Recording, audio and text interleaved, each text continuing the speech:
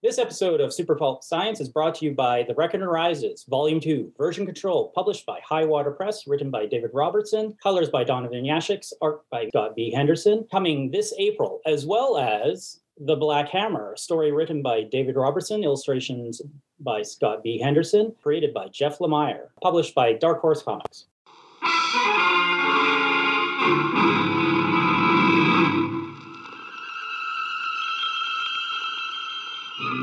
Attention, citizens! It's time for Super Pulp Science!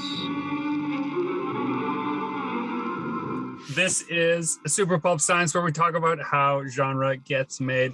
I'm Gregory Kamichuk. I'm looking around for my long-suffering co-host, Justin Curry, known the world over as Chasing Artwork.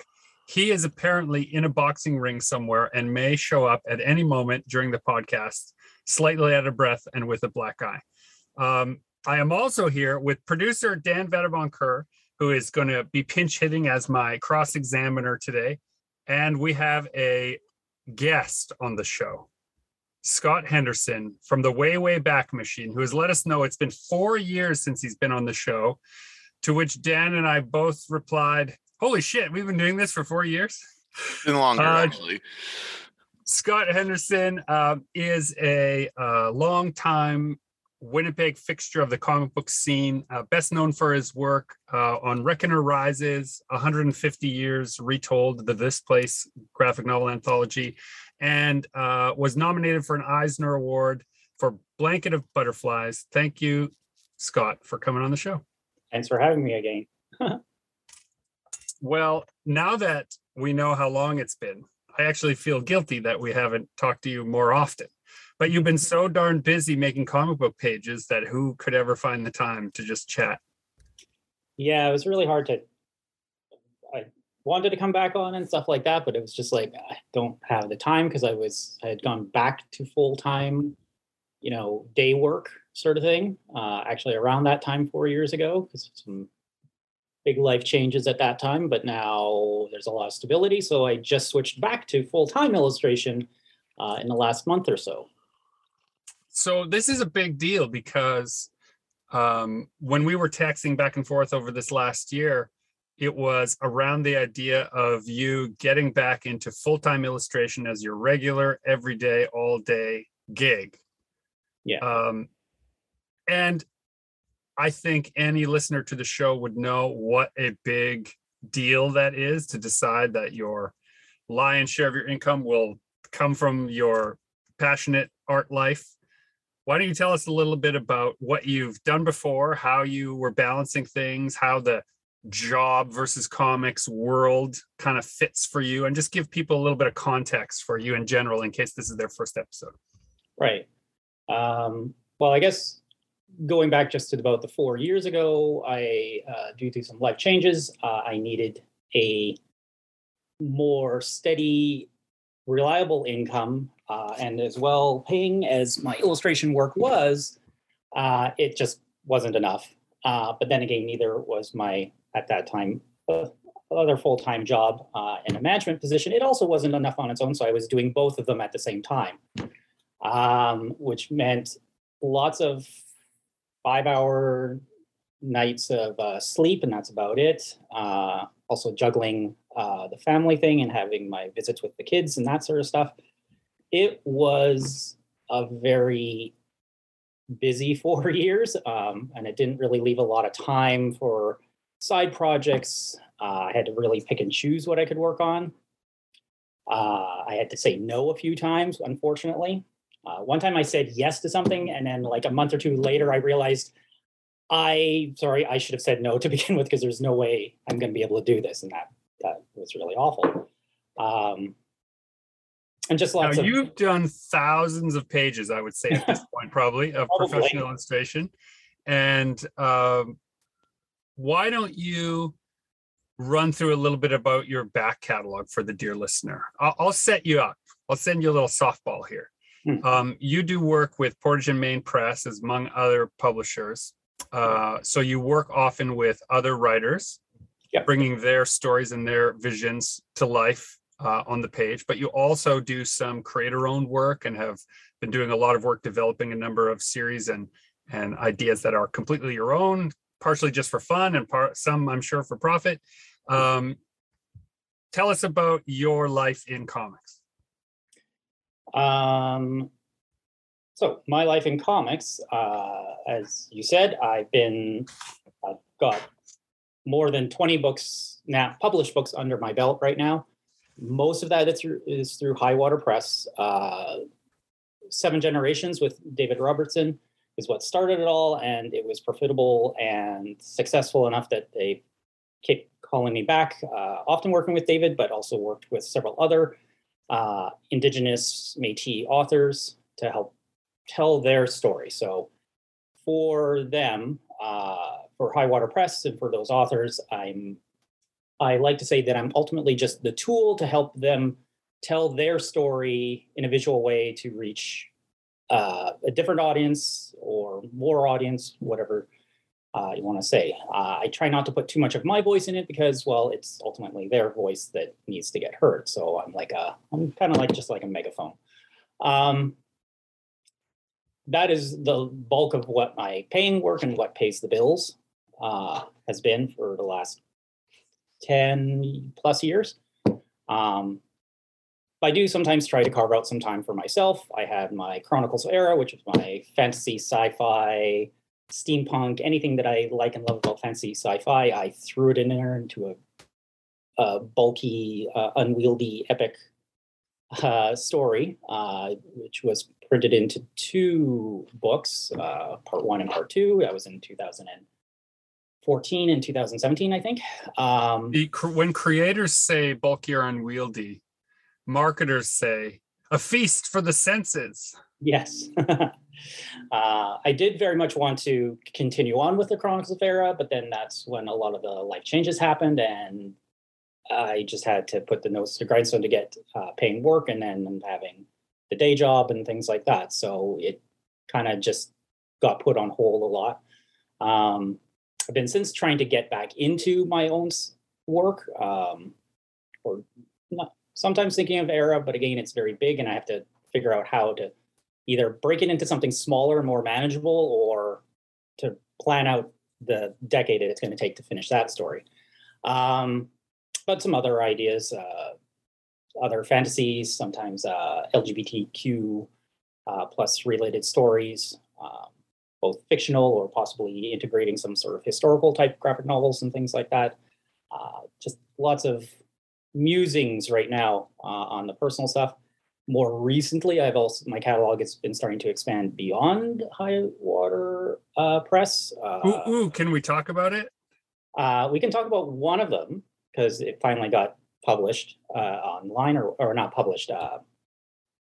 Announcement. It was announced online, so I have some more freedom about that. It was for several months, it was my secret project that I couldn't tell anybody about, but David Robertson was approached by Jeff Lemire to write a story for Lemire's Black Hammer comic book series through Dark Horse Comics. There is going to be I guess an online comic sort of thing for it, and some other comic writers and whatnot and their works. So we got to play in the Black Hammer universe, which was a lot of fun. It's a 10-page story that's coming out in April, roughly, I believe.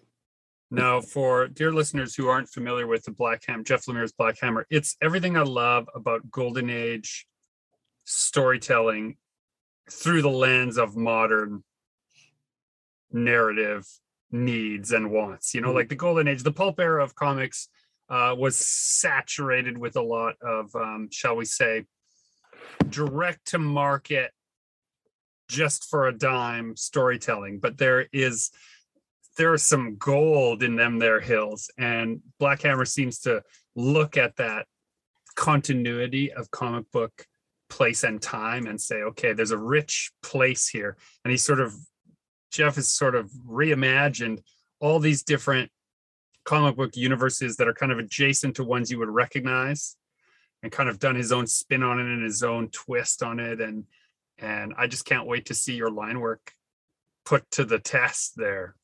Yeah. I've been dying for you to work on a more superhero centric work. Ever since I saw your stuff, I thought you would be perfect fit for that. So I can't wait. Hey. Okay, then. I'll see you around. It is definitely one of my favorite projects to have been worked on in the last year or so. As much as I love all my projects, you love all your children sort of thing. I really do, but some children you just like a little bit more, or at least in the moment sometimes. So in this moment, I very much like Backhammer as well as The Reckoner Rises. They're both the most fun because they're just, I like all the historical stuff that I do for High Water Press, but I also like to cut loose and just have fun with fights and weird mad science stuff or superheroes with Black Hammer and things like that. It's just a lot more fun. Often a criticism of superhero comics is that, there's not enough grounding or character building or historical context or character context. But in my opinion of your work, you've done thousands of pages of that already. So if you just want to draw an entire issue of someone punching someone else through a building, you've earned it. Yeah. Your body of work has earned you the right to just have some playtime with some crazy sci-fi and comic book ideas, I think.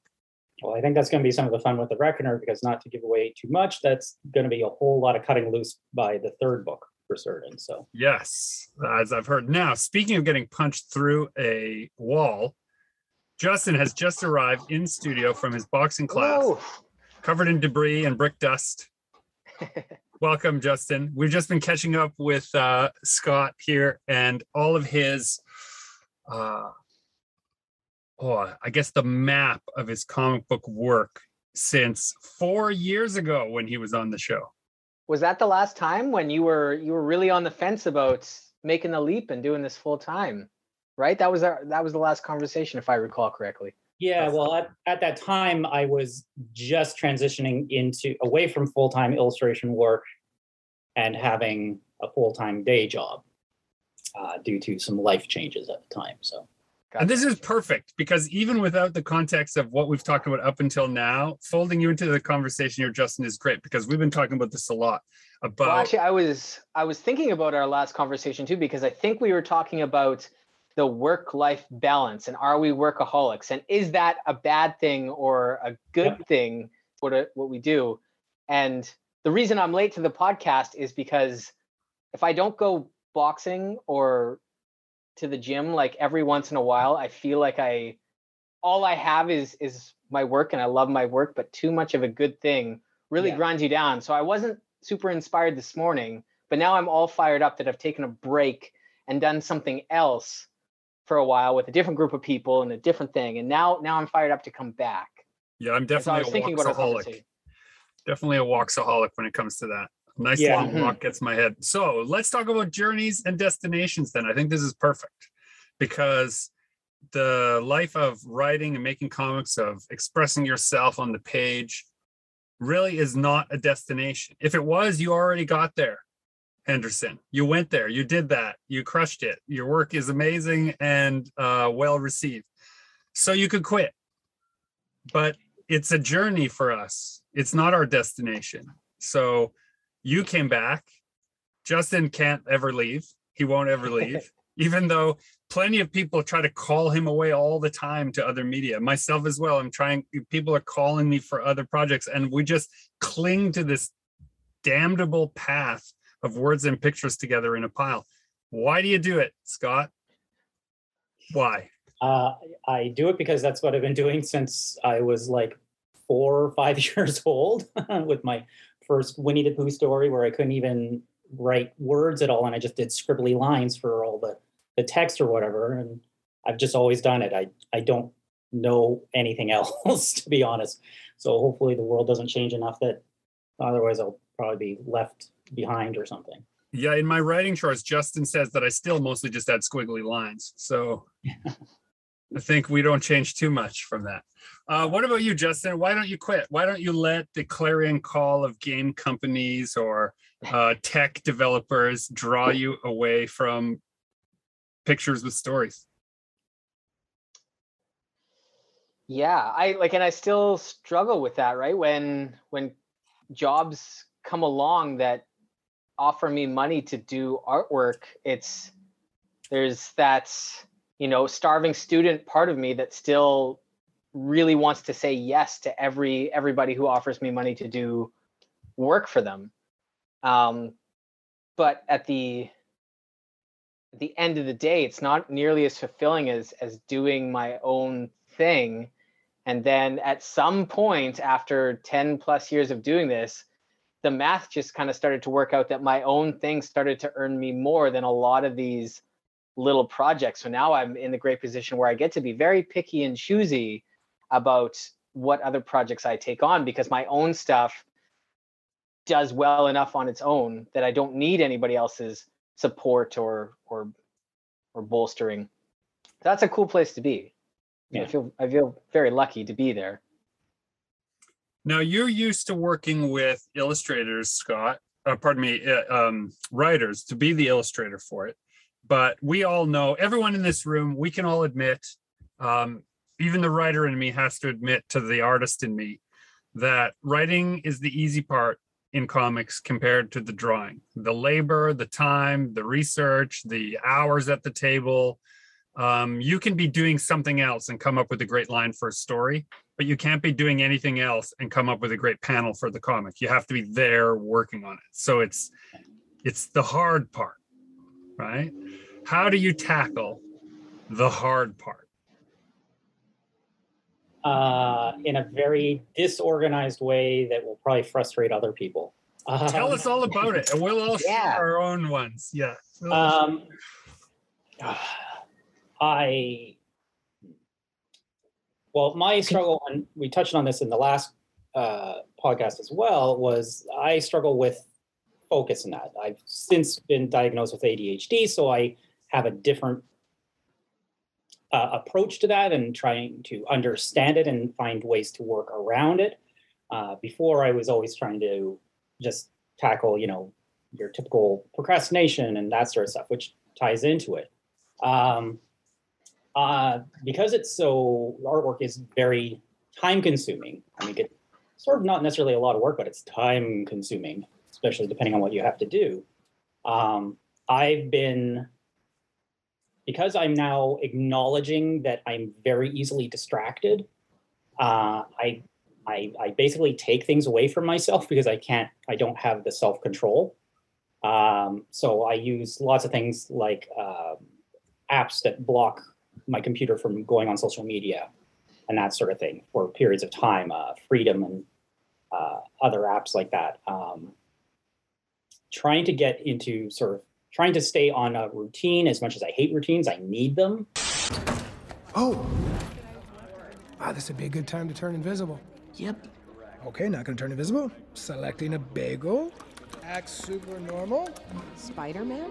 That's funny. I get that a lot. Hey. Hands up! Okay, now we do a switchy. What? Get back here! Where do you think you're going? He took a bagel!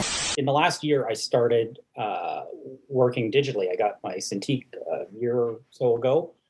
And Justin's eyes lit up right there. Did you see? I did ask Justin about that a while ago, just that, iPads and things like that. The whole thing of once you go on your phone, you suddenly become addicted because of the light and everything like that. I find that actually happens while I'm drawing. So once I get started drawing anyways, I have a hard time stopping. So for once, technology is actually in my favor, and it helps me to stay focused. It does also mean that my legs start to seize up and I can't walk after sitting 4 hours straight.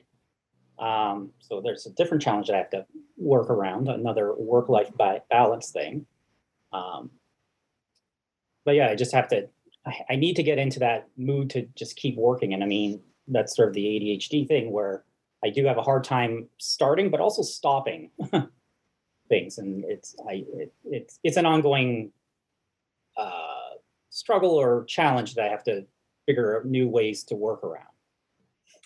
Have you found that since your diagnosis that it's easier to see it as a perspective rather than some kind of, like you said, you using the word challenge, but I wonder, right? If you know yourself, you've spent a much more time thinking about your own work habits and what your triggers for productivity versus distraction are, probably than a lot of people.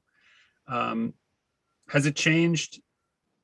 You used to beat okay, so I'm burying what is some like personal knowledge of Scott so for context for the dear listener, I know that Scott takes his work very seriously, but he also has a tendency, Scott, you tend to be self-critical of work that requires that does not require that criticism. It's excellent work, but you second guessed yourself and you would wonder and think and redo. But since you now see this new perspective, has it changed your relationship with that and listening to an editor who says, yeah, it's good, let's move on? It has. I think the biggest thing, because all those big changes, there was, you know, there was a lot of deep diving into myself and my history and everything like that. ADHD was one of the things that came out of that much later on. It was also other things of me being more honest with myself, and things having to do with becoming part of the LGBTQ community. I think the biggest thing that comes out of that I've been learning about that is also to be a lot more forgiving of myself. It definitely is an ADHD thing, but it's also, you know, even if you don't have the ADHD, there's all these professionals who have that imposter syndrome, and you've got to learn to be more forgiving of yourself. You are better than you think you are because you do put yourself down. So I don't do that as much. It's still there, but I try to. I think the internet makes that so much worse. Yeah. Like you were saying before, you know, like just at your fingertips in 5 seconds on Instagram or Facebook, you can make yourself feel pretty terrible real quick. Yeah. You know? And you're always comparing yourself to somebody else, and you might be getting their glorified version of themselves, their glorified, cleaned up version. Exactly. Of them. Not see all the blood, sweat, tears, and shouting matches behind the scenes or whatnot. And that's another thing that I've had to wade through and to figure out. And that's about the work-life balance. So definitely one of the big things is, being more forgiving.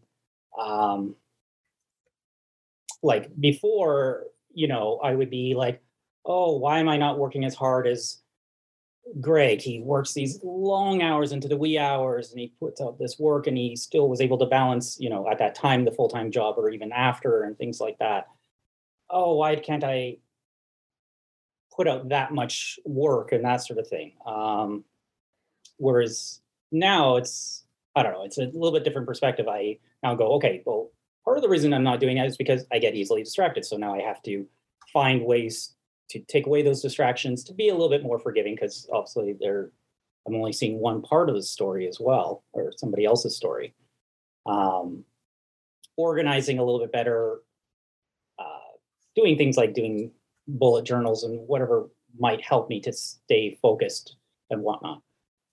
Sometimes giving my passwords over to, you know, like my boyfriend so that I can't go onto things for a while because I can't listen to myself, sort of thing. So learning to manage your own worst enemy. Yeah. In the way. Definitely my own worst enemy sometimes.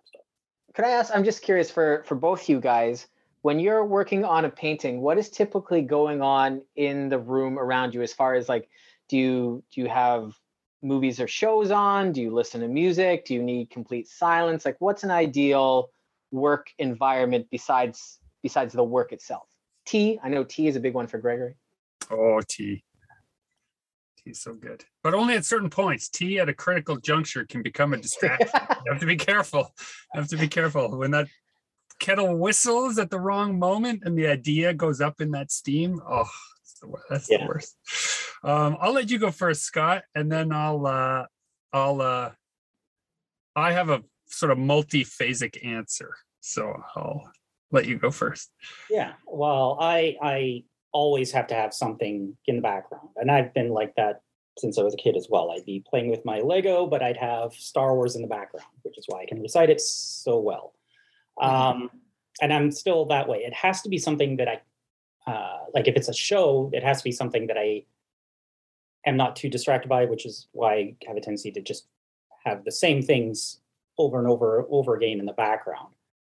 If I get bored of that, then yeah, I'll do music usually. Right now, I'm trying to actually go through the Dune series for the audiobooks again. So occasionally I'll do that, but sometimes, I don't know, I get tired of that too. So, but I have to have something in the background.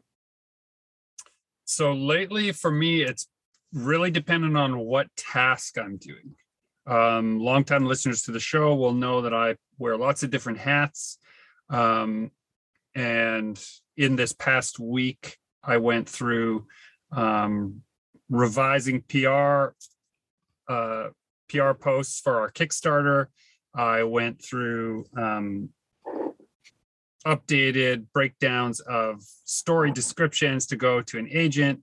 I did a new draft of a novel. I did 10 pages of illustration for another writer. I did some pages of illustration for a role-playing game, some graphic design work, and all of those things parsed up into kind of 20-minute intervals where I'm turning the channel on all of them all the time to move them all inexorably and incrementally towards a deadline. And I've found that I have to divide up those tasks into small slices so that I can keep my foot on the gas the entire time. So there are moments where I have to have it be completely silent. And there are moments when I have to have super loud soundtrack or audiobook or even a show running in the background, one that I usually have seen, right? Same as you, so that I can kind of dismiss it. And they're not lately, it hasn't been paired to individual activities. That's been paired completely to my mood. So it's like when I'm kind of angry or sick of what I'm working on, I find putting on something that's a slight distraction helps mitigate the fact that I've got too much work and I don't really want to be doing it. At least now I feel like there's some other fun thing happening in the room that I'm tangentially a part of.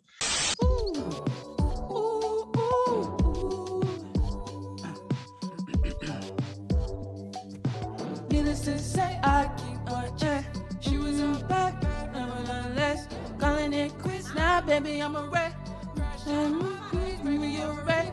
Ooh, certain things you just can't refuse. She wanna drive Miles. Yeah. It used to be that I loved to write in white noise environments. I would go to busy coffee shops, busy restaurants. I'd ask to stay all day. I'd, sometimes pay for the privilege to just like turn it into my office. And, with the event, that habit had to change. And also I have to change channels with the kids so often because we're here homeschooling them and they need attention for that. Now all of my distractions are based on Gregory's mood, not on Gregory's work. And that has been a big change for me lately. What about you, Justin? Yeah, very similar to you guys. I really do like having something in the background, and my go-to are shows I've seen already. Right now I'm on like a Coen Brothers binge, so I just finished Oh Brother, Where Art Thou, and the one with Tom Hanks where they're bank robbers. And I've been putting my tasks, I've been attaching them to movies. So while Oh Brother, Where Art Thou is playing, I am working on this client's project. And so that's like 2 hours of like, I can't do anything else. But when that movie's over, I'm done working on that project for the day, send an update to a client, and now I'm on to something else. So it's kind of helped time slot things. The time thing is really, I'll speak to that. I was talking about those 20-minute intervals. It drives my wife insane. You set alarms, don't you? I have 20-minute timers, 25-minute timers where like the time is up. And so whether I'm in mid-sentence or not I just switch. Right.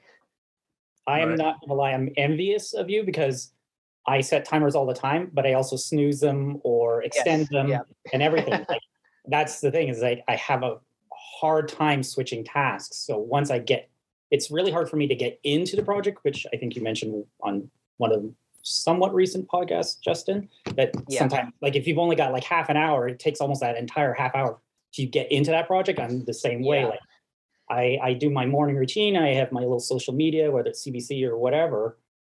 And I can tell myself 20 minutes, but it almost as always like closer to 40, 45 minutes before I finally get frustrated at myself and turn it off. Well, but can I point out that if we're going to like just put the scorecard on the table, if we're comparing, if anyone's a dear listener and saying like, I wonder which method is best, clearly the Scott or Justin method is far better than the Gregory method.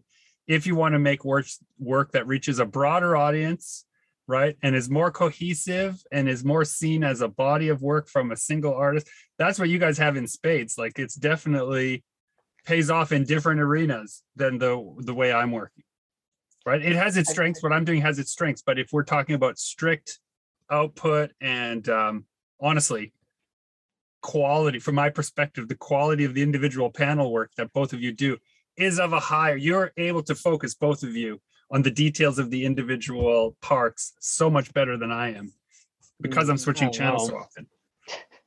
I think something that really helped me recently, what I've started doing is arranging my, like I bullet notes all the time as well, Scott. And like my journal is just nothing but lists of things to do. And I've started categorizing them in like small, easy tasks, because when I only have half an hour, I'm not going to start into a painting that I want to spend the whole day on. I'm going to go to the page of really easy tasks that only take 10, 20 minutes, where it's send an email here, send that print file there, like just little itty bite-sized things. Yeah. Because once I get into a project, I really want to be in that project, and half an hour just doesn't do it. I want like the evening for it. Yeah. Something I added recently to my bullet journal is to help me focus so that I'm not like distracted by these random thoughts when I'm trying to stay focused on something. I just have a separate column where I have on the go. And so it's like, oh, I have to email so-and-so back. So I just write it down and I come back to it. I have a list of things to come back to later rather than dealing with it now, which I think will only take me 5 minutes, but it actually takes me 20. And therefore to eat and that's clearing up your headspace, right? Like all those little things are taking up memory, taking up RAM in your brain. And as soon as you write them down, it's almost, it gets rid of that. It gets rid of that like little fly in your ear, because now the it's anxiety related to the task, right? Yeah. So it really, it's therapeutic to just write them all down. And then you don't have to worry, like, because when you don't write them down, you're going to forget half of them. Do you think, gentlemen, that there's a cumulative effect on our anxiety for when you hear or decide something, you say, oh, I shouldn't forget that, right? So if you have 10 or 12 things that you know you shouldn't forget, it accumulates and more anxiety in the day. Whereas when we're writing them down on those bullet thing, I'm also addicted to like making lists related to the tasks I have to do. But I wonder if it's simply a management of that expectation and anxiety. I'm just thinking of that now. Discuss. I definitely think all those little things in the back of your mind do add up, and you might forget about them, but they're still back there, and because they just blend in with all the other little ideas that you have. They now just become this great big dark cloud that overshadows you, and then all of a sudden it looks like this, instead of just one or two little ideas, it's all of a sudden this giant mountain that looks insurmountable all of a sudden now. Totally. And like the other side of that, how many great ideas have you been struck with and thought, oh my God, that's great, I'm going to remember that. You don't write it down. And then a couple hours later, you're like, what the hell was that great idea? I had something and it was amazing. And I didn't think in a million years I'd forget about it, but I cannot for the life of me remember what it was. Oh, that's so funny. You say hours later. I'm like minutes and seconds later. Right. See, my deep, dark moments are like a week later, I'll remember a bunch of things I was supposed to have done, but it's long past. Like there's no going back. And then that will hang over me. Like there's literally nothing I can do, and there's nothing that could be done. But now it's the moment has passed. And often it has to do with like a collaboration or a, not a deadline specific thing, but a like task oriented part of the job. Yeah. Wow. Okay. So let's get down to it. Dave Robertson gives you a script. Mm-hmm. how much lead time? Okay, I'll talk really specifically. I'm a little all over the place because I have a lot I want to talk to you about, and we have a small amount of time. So let's just talk for a minute. Black Hammer. Yep. Jeff Lemire, Robertson, they're collaborating on the script, or is Robertson writing the full script based on a synopsis, or how is those constituent parts made?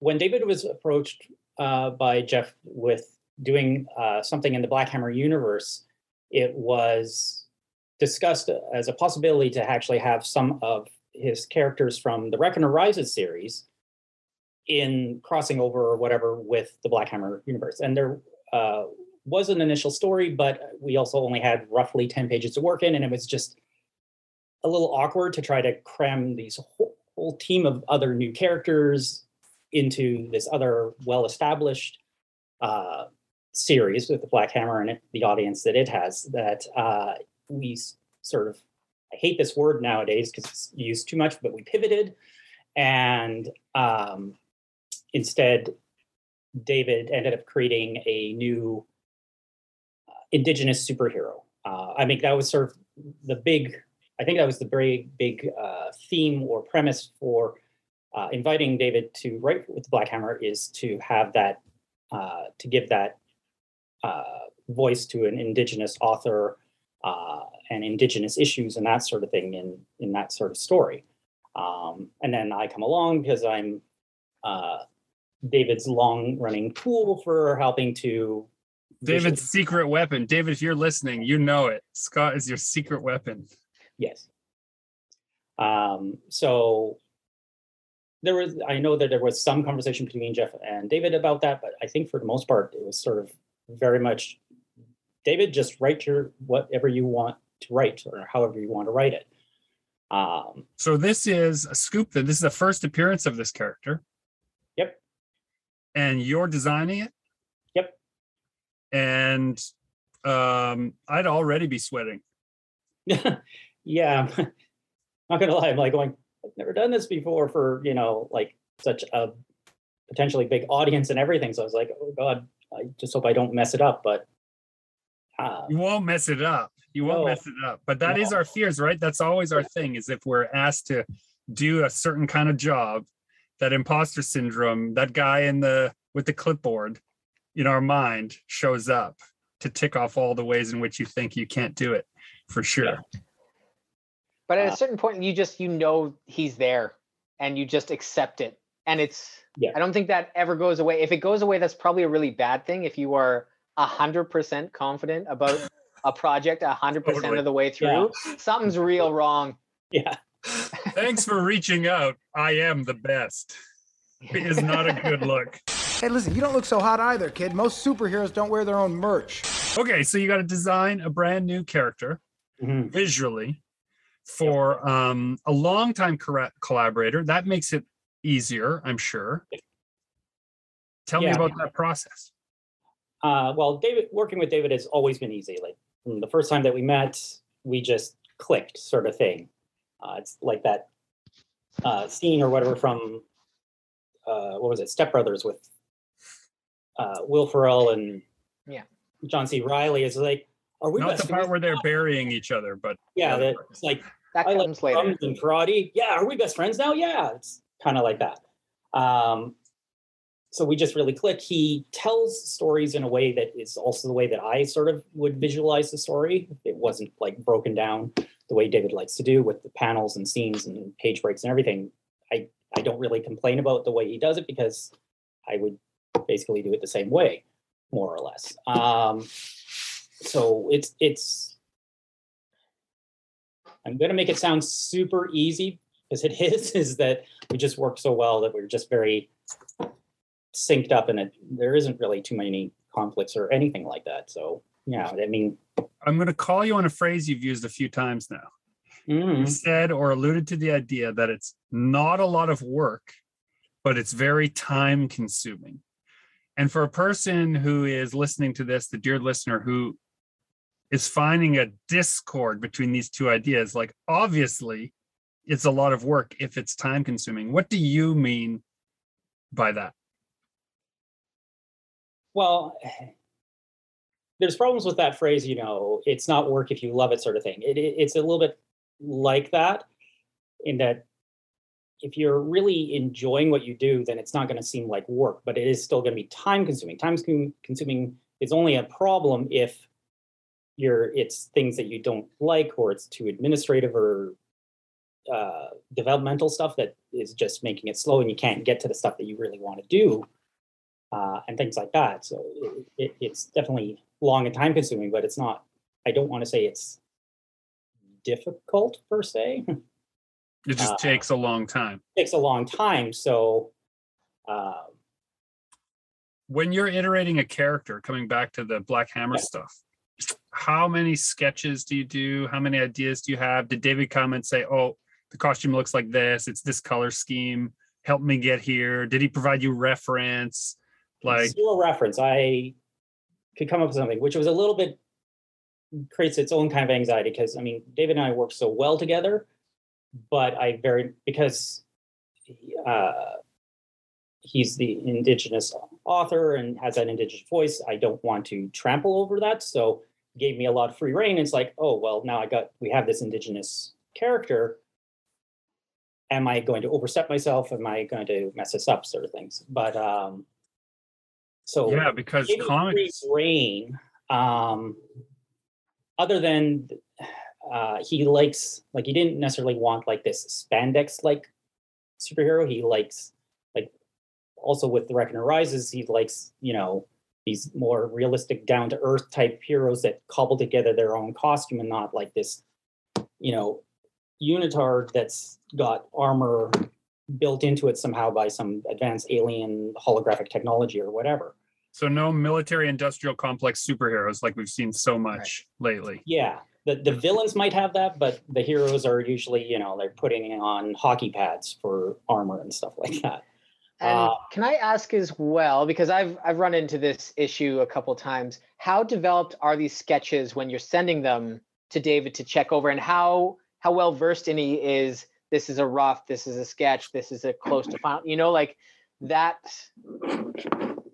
process can sometimes be rocky depending on how well versed the client is on illustration in general. Yeah.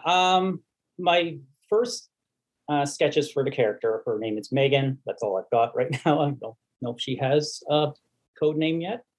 My initial sketches for her were fairly simple. It's almost like better than a stick figure, but it was more just the sort of shape, because I did still want to create something sort of recognizably, potentially iconic in her costume that harkened to her Indigenous heritage, but something sort of eye-catching, like a lot of other, recognize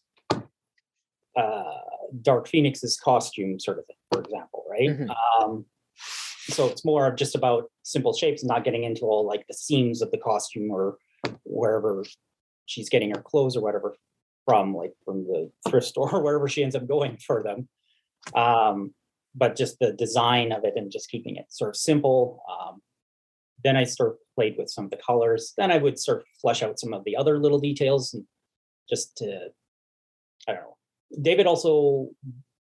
I was also trying to keep with what David also often very much likes, is trying my best to stay away from any stereotypical tropes of Indigenous superheroes in that, it's like, he didn't want. What a challenge too, right? Because comics are so seeped in cliche. Yes. The color scheme, the mask dynamics, the reference to say nationality or heritage is such a cliche in comics. And when it dips into ethnicity, it can become so heavy-handed and ham-fisted. Yeah, it's all about, quite often they're either these noble savage warriors in tune with nature, mystic shamans, leathers and feathers, and that sort of thing. So I wanted to stay away, like try to keep it as modern, because, well, they are living in the modern world, and that world isn't so much like that so much anymore, but there is certain imagery and whatnot, but then to sort of update it a little bit more. So I was trying to. Are you doing your rough sketches traditionally or on I Cintiq now? Yeah, I've actually been doing most of my sketches still on the Cintiq as well. I've sort of great. completely abandoned traditional art for the most part. But I just do them mostly because I'm always working at home and it's just easier. I can just do it on there and I can have all my layers and then I can still play with color and I've got everything available to me. So I don't like technology in so many other things. I'm sort of borderline Luddite in so many other regards, but I've really embraced this Cintiq and I even do sketches in my thumbnails now and everything. That way I just don't have all this paper clutter, which is sort of my big problem from the last. Yeah, I can see Gregory's heart breaking a little bit. No, not breaking. The pensive look on my face is as follows. There is a lamentation going on among comic book makers of a certain generation, and I'm stroking my graying beard as we do so, at the loss of the auteur nature of the comic book recluse. Imagine a figure sitting at his tilted, wooden drawing table, surrounded by reference, soaked in ink, cigarette butts on the floor, half a whiskey bottle on the windowsill, looking listfully at a world they can never participate in. But, they're genius on display on every page. This is, right, an unhealthy lifestyle. And one of the things that just being able to draw on your iPad has replaced. It's amazing. It's a wonderful leap in technology that saves time and literally relationships and your health and all kinds of other things. And I think that that's wonderful. I love sketching traditionally, but I can do almost none of it at a professional pace.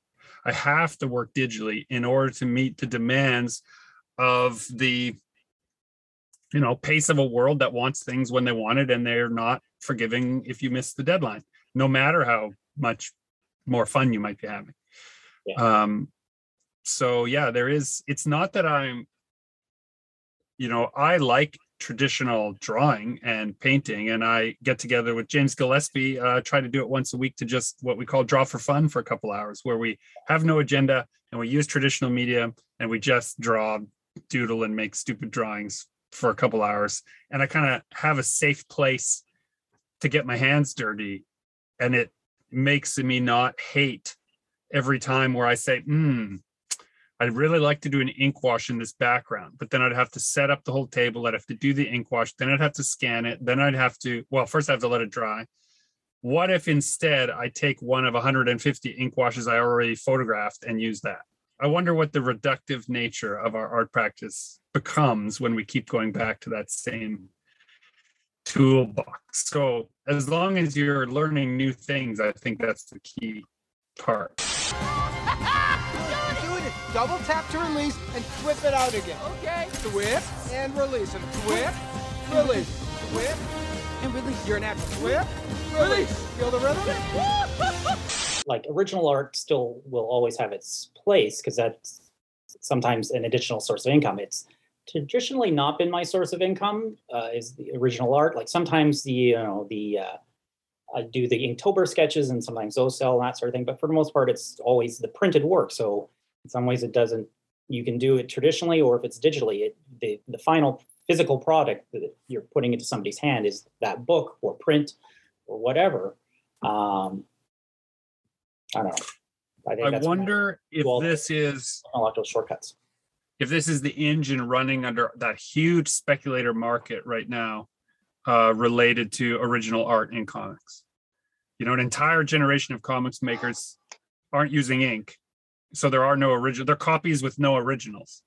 And I wonder if that's fueling that. And Justin and I have both done the following practice, and we know Scott Henderson have done it too.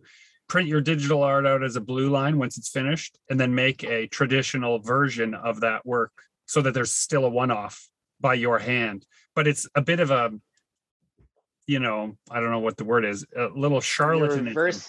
You're reverse engineering your own artwork a little bit. Yeah. you know, and it's really only feeds a person's ignorant about what an original is. If they're like, oh, you drew this by hand, is that the original? Well, it's the only one there is. So I guess so. Yeah. But is it really true in that sense? Hard to know. Are you still a workaholic? Me? Oh, yes. I mean, that's tied with it. Like those few years ago, I was delving into like, you know, childhood traumas, and it's like, oh, well, this is the why I'm constantly obsessed with working or distracting myself with work and that sort of thing. But then it also morphs, or it's greater depth as I investigate other things, and leading to the ADHD diagnosis and that sort of thing. So I'm definitely still a workaholic. I still have a very hard time stopping working. I've been trying to create more of a life balance. Like, oh, well, now that I'm home, it's like, oh, I'm going to exercise when my boyfriend comes over, because he always exercises shortly after he comes home. It's like, okay, I'll exercise at the same time. But I did that 2, maybe 3 times so far in the last month. So it's like, oh, no, I've got this project. I need to get it done. I wasted some time, or I'm losing time because of the other job that I still have a little bit of, or because of doing virtual workshops that I need to do research on, or whatever. All these other things that eat away at the time. It's like, oh, no, I got to get back into work and keep working to catch up. But I'm always catching up because I'm always miscalculating how long it's taking me, or I'm not taking proper breaks or whatnot. So yes, still workaholic, just trying to be nicer to myself about it and not beat myself up and why I'm not as good as somebody else, or why I'm lazy or anything like that. I try not to do any of that anymore. I'm just like, well, I'm just taking a long time, and that's just the way it is. I'll try to figure out a better way of doing it later on, or the next time. 4 years ago, when we had this conversation, it was step 1 in my recovery as a workaholic. I think I'm definitely still I'm a functionally, you know, like there's functional alcoholics. They can kind of go to work still, and I'm a functional workaholic. I've figured out a way to make my family life work, largely because the event shut down the rest of the world, making me much more available. So my fear now is that as things open up, will the bad habits I think I'm over return to plague my personal life? Dan just shakes his head. Totally. I think he's agreeing with me. Like, I'm doomed. Is that what you're saying? Shaking your head? No. Prohibition is over. Yeah. Are you gonna jump right back on that bottle? Yeah. Oh man, when you put it that way. Yes. My mouth is watering. How about you, Justin? Are you still a workaholic? We all admitted we were on the last one 4 years ago. Yeah. Like I kind of recognize it and kind of roll it around in my head and think about it more often. And like lately, this like last weekend, I had almost too much time just to do art. And I actually felt like I burnt myself out a little bit. And so now that I went out boxing and I'm going to hang out with friends later, like the other elements of my life, they need to be in there as well. And when I don't have those other things, those other elements that aren't art related, it runs me down. And so I recognize that I need to schedule in time to hang out with friends away from the artwork and stuff like that. So I'm just trying to be a little more proactive and not give myself 4 days where I have nothing on my plate other than painting, because I'll do it. But by the end of it, I'll be a little burnt out. So, yeah. Well, this has been Super Pulp Science, where returning champion Scott Henderson has been telling us about his return to Full Power Comics. The best raw drawer in Winnipeg is back, and I am glad to have you in the fold, Scott. Thanks for being on the show. This is Gregory Kmiechuk encouraging you all to join the fight and make comics.